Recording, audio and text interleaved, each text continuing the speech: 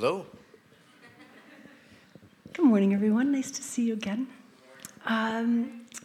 This is such a treat for me, so thank you for trusting me with this privilege of giving us a chance to get to know Dave better. Dave and I ate up 45 minutes on the phone like that this week, and so half an hour, man, Dave, we gotta go, right? So here's the game. First of all, first moment of introduction to Dave, I love this. I said to Dave, scripted or unscripted?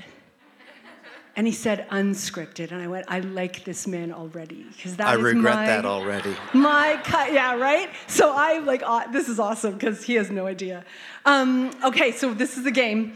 We have green cards and pink cards and blue cards, and Dave, you get to pick a green and a pink and a blue, and these are like our rapid fire ones at the beginning, okay?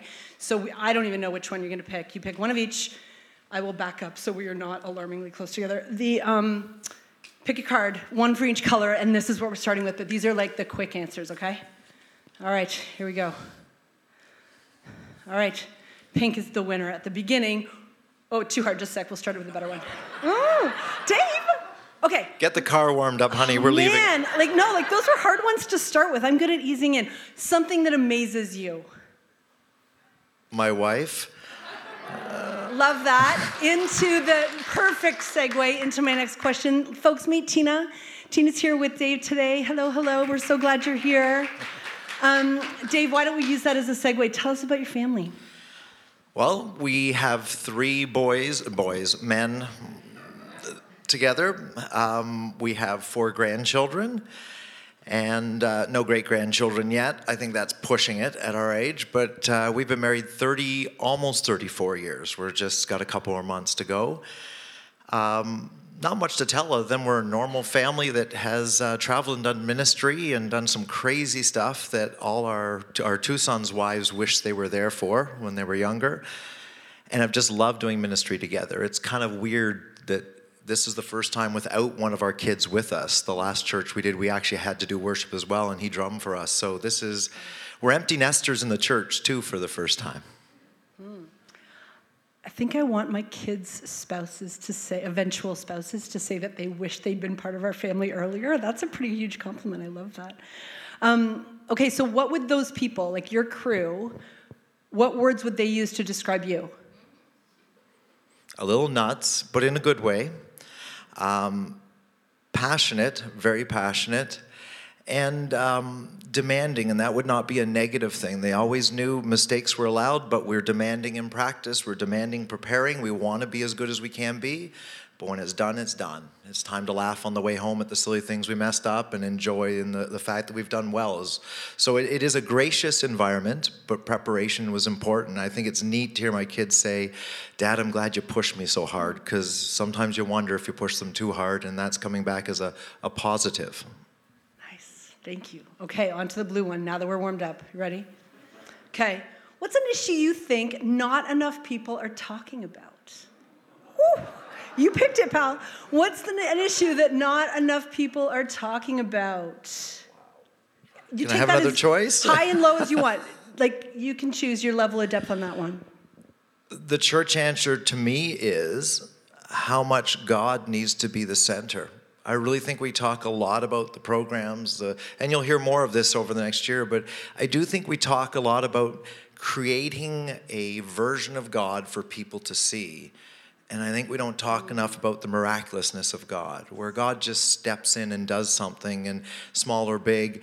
I think we've lost that. And I love noticing God even on the drive over and the change in scenery. It's flat out here, it's hilly where we come from, and just the beauty of that snow. I think we miss God in some of the simplicities and some of the incredible things he does because we're busy doing programs, busy working hard. It'd be nice just to talk about the God that's with us every day.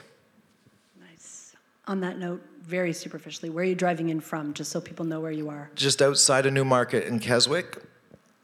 So an hour and 45. If you're following me, it's an hour and... Never mind, I get here. Thank you for being willing to make that trek. All right, here's the pink one. These are hard. You picked hard ones. The next service will be easier because you've left all the easy ones on the table. What part of yourself would you like to improve? My Party hairline. games with Dave. I started the last transition with a full head of hair, and halfway through I shaved it off. So if it grows back, it's going well. If it stays off, it's not going well. Truth is, I would like to lose a little weight, and it is difficult for me for some health reasons, but I would love to lose a little weight just to be a little healthier. Other than that, I'm just happy progressing in life. Nice, love that. Following up on the January theme. So I'm wondering, in addition to the family members you've talked about already, tell us about someone else that's had a big influence on you. Gee, that's a tough one. I have a friend who's a pastor. He's 10 years younger than me. And I would say what I know of Pastor John is very similar to him, a pastor's pastor. And the influence is the fact that he visits everyone. It is a smaller congregation. I don't want to put pressure on anyone here, but he visits everyone in his congregation, tries to it once a month. And when COVID hit, he felt like he wasn't a pastor anymore. It was so difficult. It isn't a rural community. Internet doesn't work well. And there's some older people who, it doesn't matter how it works. They don't know how to work it. But his connection, his willingness to be there, rather than the big speaker, and he's a very good speaker, your friend. And I've sat with him as he had troubles in his church, and we wept together over some things that hurt him. And he sat with me through some health issues and family issues. And again, we wept together. And he's just there for you. And yet he's an excellent speaker. He didn't give up one for the other. I want to be a good pastor and a good speaker, and I don't want to be one or the other, which I think is kind of prevalent now. I want to be Pastor Dave, not Speaker Dave. Thanks for that. Really helpful, too, to kind of transition into talking a bit more about your new role here, because as you know, a transitional pastor is new for us. And so we're all heading into a new experience with it. And I'm curious about job description, like we're just at a sort of superficial level, what will or won't you be doing and for roughly how long? Just give us kind of the outline of the plan. First thing I say in every interview is I'm not your next pastor. I am the pastor for now. I will be out of here. And I always joke, if you like me, I'll leave too soon. If you don't like me, it's never soon enough. But my job is to make sure that by not applying for that job, I'm not in a year-long, or if it takes a little longer, year-and-a-half-long time of trying to say all the right things to get the job. If you don't like what I say, I'm not worried about losing an opportunity. That's a positive, but I also have to ask my wife and make sure I'm in check, that I'm not taking advantage of the fact that it really doesn't matter. I have to make sure that I don't become callous. But the job description is fairly open. I usually take over a lot of the lead pastor roles, but some I can't. I don't know you, and some of the sort of counseling, the personal stuff, I just can't do. I can't build that relationship.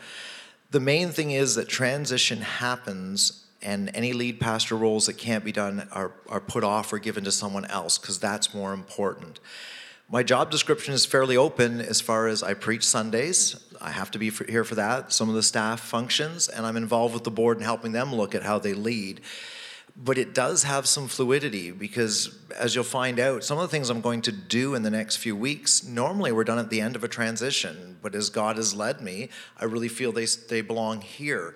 And I like the fluidity because I need to know what's going on to help address it. The final and the biggest goal is to challenge you enough that you're uncomfortable, not to tell you how to change, but to give you ideas of change. And I don't want anybody comfortable, because I don't think God wants us to get complacent. We want to be comfortable that we're going to heaven, comfortable that God loves us, but always wondering, God, am I on the right track? And I really want people to be challenged, because for me, that's what excites me. I want us to always ask, why do we do what we do? And if I can keep you asking that of God, not and each other, but more of God, we'll get some answers that will amaze us. And then I don't think there's really a right or wrong unless it's outside of biblical truth.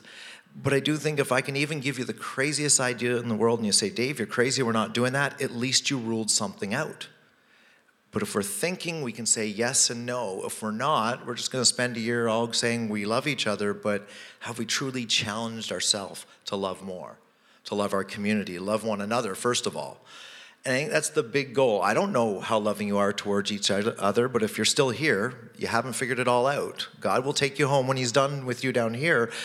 It's great to grow together. And that is my job description, growth and change, but not my change because I'm leaving. Change that God leads you to do. That also helps you pick your next pastor, Because now the pastor fits the change and the goals that God has given you, rather than us coming up with a goal and then bringing someone in and suddenly it doesn't work. The other advantage is your next pastor doesn't do the transition, end up leaving in 3 or 4 years as that person figures out how to function. I can take that heat off. We're filling a role and they're moving you forward. Churches that don't do transitions often end up with a pastor of 3 to 4 years, and it's not always a good fit because they don't know where they're at. The pastor is trying to lead one way, and it may not be a good fit. So I'm hoping it helps you pick a pastor that's taking you or leading you or joining you would be the better word, in where God has already told you you're going. Either that or we just keep replacing pastors because we're not answering God's call. We're filling a role. So, multi-part question, this one, take it where you like, but I'm curious what you love about that job and what you don't, and kind of how your giftedness intersects with that job description. What do I love about it? I love seeing people light up. The problem is often that's 3-4 months later, and it can be difficult. I've been in board meetings where it's not been comfortable, and I've really not said anything other than challenged what everybody does because they do it. You know, we all put our pants on one leg at a time, and usually it's the same leg every time. And in challenging them and saying, well, put your pants on the other leg first. And that doesn't sound major, but that's, as a metaphor, a major thing for them. You know we're all picturing this now, right? Yeah, I know. I know. Great.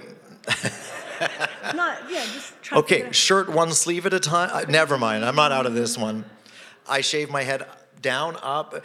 The point is to challenge that can cause issues because it's not comfortable.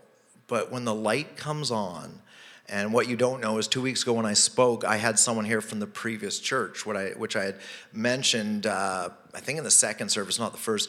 That church actually closed, the hardest thing I've ever done, but it had been on survival mode for probably 20 years. It really never grew. It got big and small, but never grew. That was the toughest thing I've ever done. The positive of that person is here and excited about their faith, even though they had to go through some horrific statements directly to their face. They grew in Christ, they lit up, and actually weathered the storm. We weathered it together. So there was the toughest and yet the most joyous moment. I see the joy of God in him in a way that was never there before, even though the church closed. So they're kind of together, the happiness and the sadness. I love the job because God made me this way and I never knew it. I swore I'd never be a pastor. I often made the statement, if I'm the pastor of a church, you're going to leave the church because I wouldn't go there. I did worship. I did theater. I wanted to be a performer. I trained to be a performer. And I didn't want to be a performer when I preached. And I think that's where the resistance to God. The first and second church I was hired at, both, I was working them at the same time, both lost their pastors around the same time. One had a car accident, had a major head injury, and I ended up taking up the role of heading up their outreach dinners to the homeless people in Toronto. The other actually hired me, and 4 months later decided he couldn't take the church anymore and left. And there was on-the-job training. It wasn't my job to actually be transitional, but I saw what happens. And I had no idea that years and years later, every church I went to would be in some form of flux. And somehow I could navigate it. And somehow I could sort of push the buttons, get people to think. They may be upset, but they loved the challenge. And all of a sudden it shows up. God gives me the offer of a place to co-transition pastor. And I just fell in love with it. You don't want me as your permanent pastor. I am not the guy you want around, poking around. Because there's a point at which we become, it's not that we're unhealthy, we become more healthy, more ready for the next step. It's kind of like we can jog 5 kilometers instead of 1. And you don't want me around trying to figure out why you can't jog 5 kilometers when you're actually ready to jog 10. God has called me to look, to prod, to be uncomfortable, and then to leave once the healing has taken place or the growing has taken place. 10 years from now, you don't want me asking the same questions. I mean, hopefully you'll miss me, but I'm not of any positive aspect to a church if I'm constantly prodding. There's a point at which then we move forward. Thank you. So if part of this is that your goal is to kind of hand off a healthier, more healthy church, I feel like the unhealthy, healthy thing is a little binary for me, but further along that journey to health, what kinds of things do you see? Like, what are you watching for that would give you a clue that we are getting readier for that transition to be happening at the other end of it? I don't want to give you the secrets. You can all fake it. It's like getting the answers ahead of time. I am looking for conflict that doesn't kill the church. I know it sounds strange, but conflict is healthy when it's done healthily. I am looking for people able to put in a phrase something like, here's a great example. Let's talk about masks. I don't like wearing a mask, but I understand its value. I look for people during COVID who even may say, I'm not sure the mask works, but if it makes someone else comfortable, that's all that matters.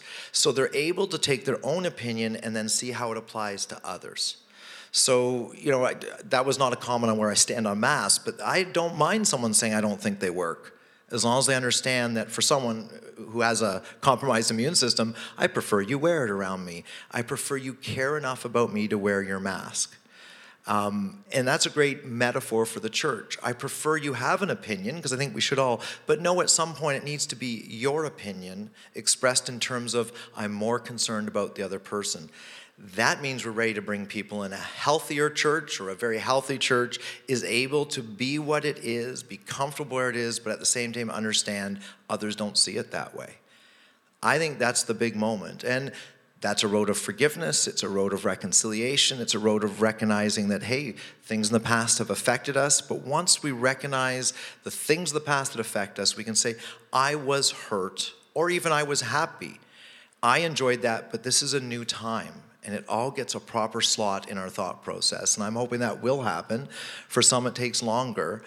But a lot of transitional pastors say it's kind of like going to group counseling, almost like cognitive behavior therapy, where you're trying to figure things out, then trying to be able to reason them and understand the reality of what's going on, and you're more healthy. Yes, I'm scared, but it is safe in my church, would be a great example. I don't think there's a perfect church out there. I think there will be a perfect church, but it's not out there. It's going to be up there when it's all over. But I do believe there are churches that are comfortable in a good way because they understand they're not perfect. They're seeking God in everything. So we've had a little bit of an opportunity to hear more from you this week and a couple weeks ago. Can you tell us more about how you plan to get to know us, especially living in Keswick? COVID's killing everything, but normally what I do is have, in a church this size, we'd have meetings, maybe some food or something, and do smaller groups, or even a full-size group, maybe 2 groups like a church service, but around tables, split off, start having questions to talk about, trying to come up with some consensus, some idea. It is going to be more difficult, so I'm going to wing this for a while, because as the restrictions change, we may be able to do more.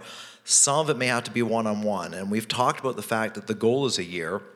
I may find myself at a year and a half instead, just because it's going to be difficult to get together in the larger groups. The other thing is to do those challenges cause people to seek out and talk to me, and I know you more by how you express yourself and how you want to know more, or how you want to say, hey, I'm not happy with that. That's how I get to know you, to know where you're coming from. I'd love to get to know each one of you. It's a big church in a short period of time. So I just simply say my door's open, get a hold of me, tell me what you want to tell me. I do look for commonalities, because then I can deal with that corporately, and then individual things that either one of the staff members or myself can deal with as well. But if you want to talk to me, I'd love to hear your story. I will do my best, but COVID just makes it so difficult to just say, hey, let's all get together and hang out and talk. Your lead pastor in the future will hopefully get to know you more and be closer to you, but that's not because I don't want to. It's simply limited time in COVID. My phone number is going to be published, my email. I'm happy to talk to anyone. As you know, I love to chat with people. Often I find myself a little behind in my day because I've just had a good time chatting with the staff or with people who've called. So please, my door is always open. My goal is to get to know you as a church, and some of you as individuals. If I was here 2-3 years, all of you as individuals. I'm sorry I didn't make COVID, but I'm kind of stuck with the restrictions of it. Yeah. I love that distinction of, getting to know us as a church and individuals in that. And let's talk about kind of what you're noticing in these weird COVID times, because certainly in the work that I'm doing with a lot of different organizations, people are exhausted, right? I mean, people are depleted, they're tired. We've heard a lot about languishing, right? Here we are yet again, it's Groundhog Day for 2 years. So I'm just curious how that piece intersects with a church's journey that has been through hard things. Maybe I'm looking for a word of encouragement or something. I don't know what I'm asking exactly, other than to say that I really admire it when people are not oblivious to context. And I think context here is really important. So I'm wondering, I don't know, does that make you want to say anything? I think what I'd like to say is that we need to recognize that some of the things I say or we go through have an added dimension. It's kind of like you come home and had a bad day at work and get in a fight with your spouse over how many peas are on the plate. It's not about the peas on the plate, it's about the bad day at work.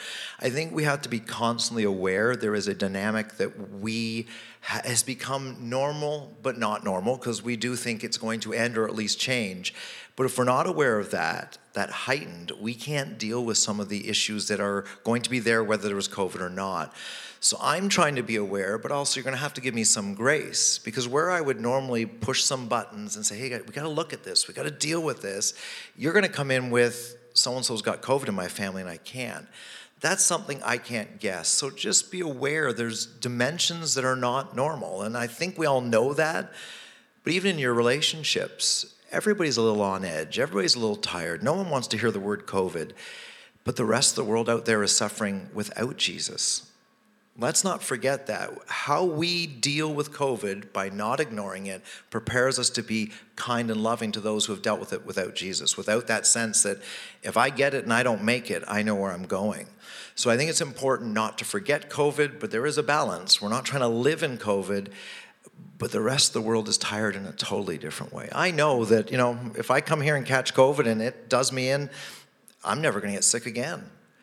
I'm going somewhere where it's way better than here, nothing personal. But it's not that I have a death wish, but I have an understanding there's a world out there that doesn't. So as much as you're uncomfortable, just think about your neighbor who's just worried if they get it, they won't be able to make enough money. If they die from it, what happens? And I do think we're weary, but I think we probably would be less weary if we actually looked at it in its reality rather than try to run away from it. We're wearing masks. You can go in a bank with a mask on. Learn to laugh, Learn to laugh at the fact that you know what you ate the last time you wore your mask. Those type of things. Just have fun. I did that this morning and threw the mask out and put another one on. But anyway, I think that if we've got to learn to laugh, because it's not in our control. But we have Jesus, and that is in our control in the sense that we can worship, follow, and trust. And when we're scared, we can worship, follow, and trust again, and we can keep coming back, and he welcomes us back. But I do believe we forget others don't have that. We've got the best thing in this world. We have the love of our Creator. It makes me think of the challenge of kind of attribution. I would imagine in the kind of work you do that you would see stuff that are symptomatic of something, right? And you come in partway through a story that you're trying to figure out, and you're seeing stuff, and, I think my sort of analytical brain would be like, oh, that's because of this, and that's because of that. And I guess as I was hearing you talk about that last paragraph, I was thinking, man, like the irritability, for example, that I see in everyone around me that I'm working with, it's easy to attribute that to the, peas on the dinner plate, the bad day, the struggle at church, the pandemic, the, murder hornets and wildfires and volcanoes under the sea, right? So I guess I'm just wondering, can you speak a bit about how, in the ways that you're gifted around discernment, maybe, to figure out how what you're seeing connects with the job you've been asked to do? A statement I've made before is if I tried to do this job in the world outside the church, I would fail. And I really believe that. We've heard the term imposter syndrome. It's been used a lot in TV shows now. To me, there are things that God reveals that I have no idea in my own power. So some of that is a spiritual gift. And I think our mistake is, and you'll hear this from me in the future, we've done talent tests to figure out our spiritual gifts. But our spiritual gifts are powerful. They're beyond our own natural talents. So that discernment piece has a part of it that I cannot describe. But there are moments, and I know Julie and I have been talking over the few months before I came here, and I'd say, I just saw this, and tell her something. She goes, how'd you know? I don't know this church at all. But there are those moments of discernment where I'm able to say, is this what's going on? Or I saw this, is it caused by this? That's imperative. But if I'm wrong, you can say no, and we've just ruled something out. For the most part, when it's a discernment thing, if I'm in tune with God, I'm right. Well, better, he's right, and I've listened. I don't mean I'm right. And I think that's really important in the process, because often the outside eyes can say, did you notice this? Kind of like, was it about the peas or wasn't it? And that piece is because I'm not inside. I have not gone through what you went through. Some things in my life are worse, some things are better, but I have not gone through what you've gone through. I can bring things up also that doesn't matter to me that I bring them up. I'm not looking for the job.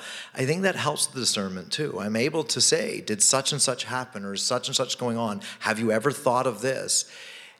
And first of all, it's my job, so you give me some grace. But second of all, I'm the outside eyes. I've already been able to see things here in the way we function that you won't see, because it's just the way we function, good and bad. I'm hoping those outside eyes will be received as an opportunity for positive change and to allow us to be more effective, not as a guy getting in your face and ruining your lives because they're all fine the way they are. So the discernment is both God, but there's also just being the new guy. And not being, I often say churches get stuck as they evolve when they should be making choices. Choices God gives them purposefully. And they don't recognize, evolution in a church is so slow, it just becomes us and we don't know why.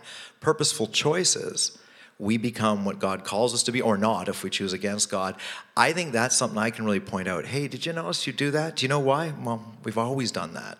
Okay, but what's the choice God has given you? What is the purpose of that? Some things disappear, other things we actually go, no, God told us, we just forgot. And we become energized and excited that we're doing what God called us to do. It's not all negative, but it is all about change and understanding what we can build on. Two more and we're done. One is, what's our role in helping this process succeed? Be gracious. This is not going to be comfortable, and I don't want you to be scared, but it won't be, because we are looking inside of ourselves. That's a big part of the role is listen. Be open to God. That's the second thing. I am trying, and I will make suggestions. I'll push you in different directions, even if I know the direction isn't quite right, just to get some friction out of you to push back. Great example is that I used to sit in the board meetings at my last church. I wouldn't pray at all. And finally some guy said to another guy, never came to me as the pastor, and said, what's wrong with that pastor? He never prays. The other guy knew, and he turns to me and says, he doesn't pray. He wants to see if you will actually stand up for what God calls us to do. So that part of the process, be open. Let me push you and push back. And I don't mean out of anger, but say, hey, why are we doing this? Why is he doing this? Be open. I think people are afraid of change because they think it means they were doing something wrong. But that's not what change is about. Change is about being ready for today and tomorrow, not being what you were yesterday, because no one's back there anymore. So if you can be gracious and willing to let me push you a bit and challenge you and not take it personally, then we'll grow like crazy, because God will speak to you and I become redundant. I'm not needed anymore. At some point, hopefully I could slip out the back doors and you'd say, where's that bald guy gone? But you won't notice me missing in the way. As a church, you become healthier and healthier. But even better still, if you have moments when you're not as healthy, you have the tools to become healthy again. Yeah, absolutely. Okay, last question is what you get to pick at the table. Pick a card. They're easier. You left all the easy ones on the table. Here's hoping. Yeah, throw it at me. All right, last one. There we go. This was an awesome choice. What's something kind that someone else has done for you recently?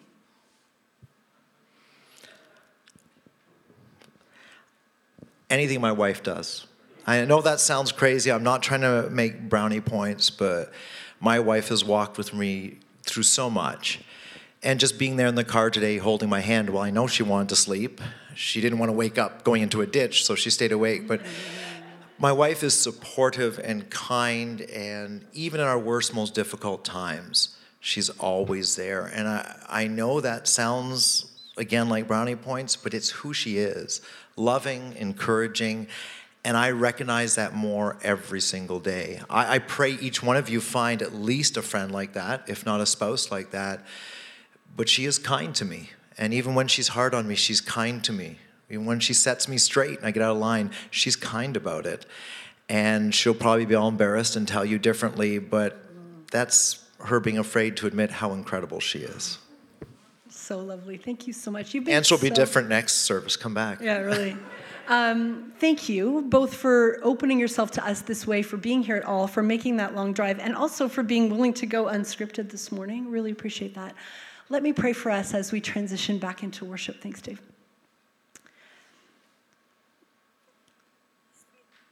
Father God, we are choosing to believe that Pastor Dave is your gift to us, and we are thankful for him and for Tina and for what is in store for this, your church. I woke up this morning singing that lyric of the song that said, like a bride waiting for her groom, we'll be a church ready for you. That's from you, God. Even just that lyric is a reminder that you delight in your people and in your church, and we pray that you would fully equip Dave and equip us for this next season of the church you have created and that you are perfecting into your likeness. And so we do pray, along with what Dave has instructed us, that we would be gracious and we would be open to the leading of your Spirit. And I pray that for him too, that you'd give him everything he needs for life and godliness while he's with us. Thank you for him. Amen.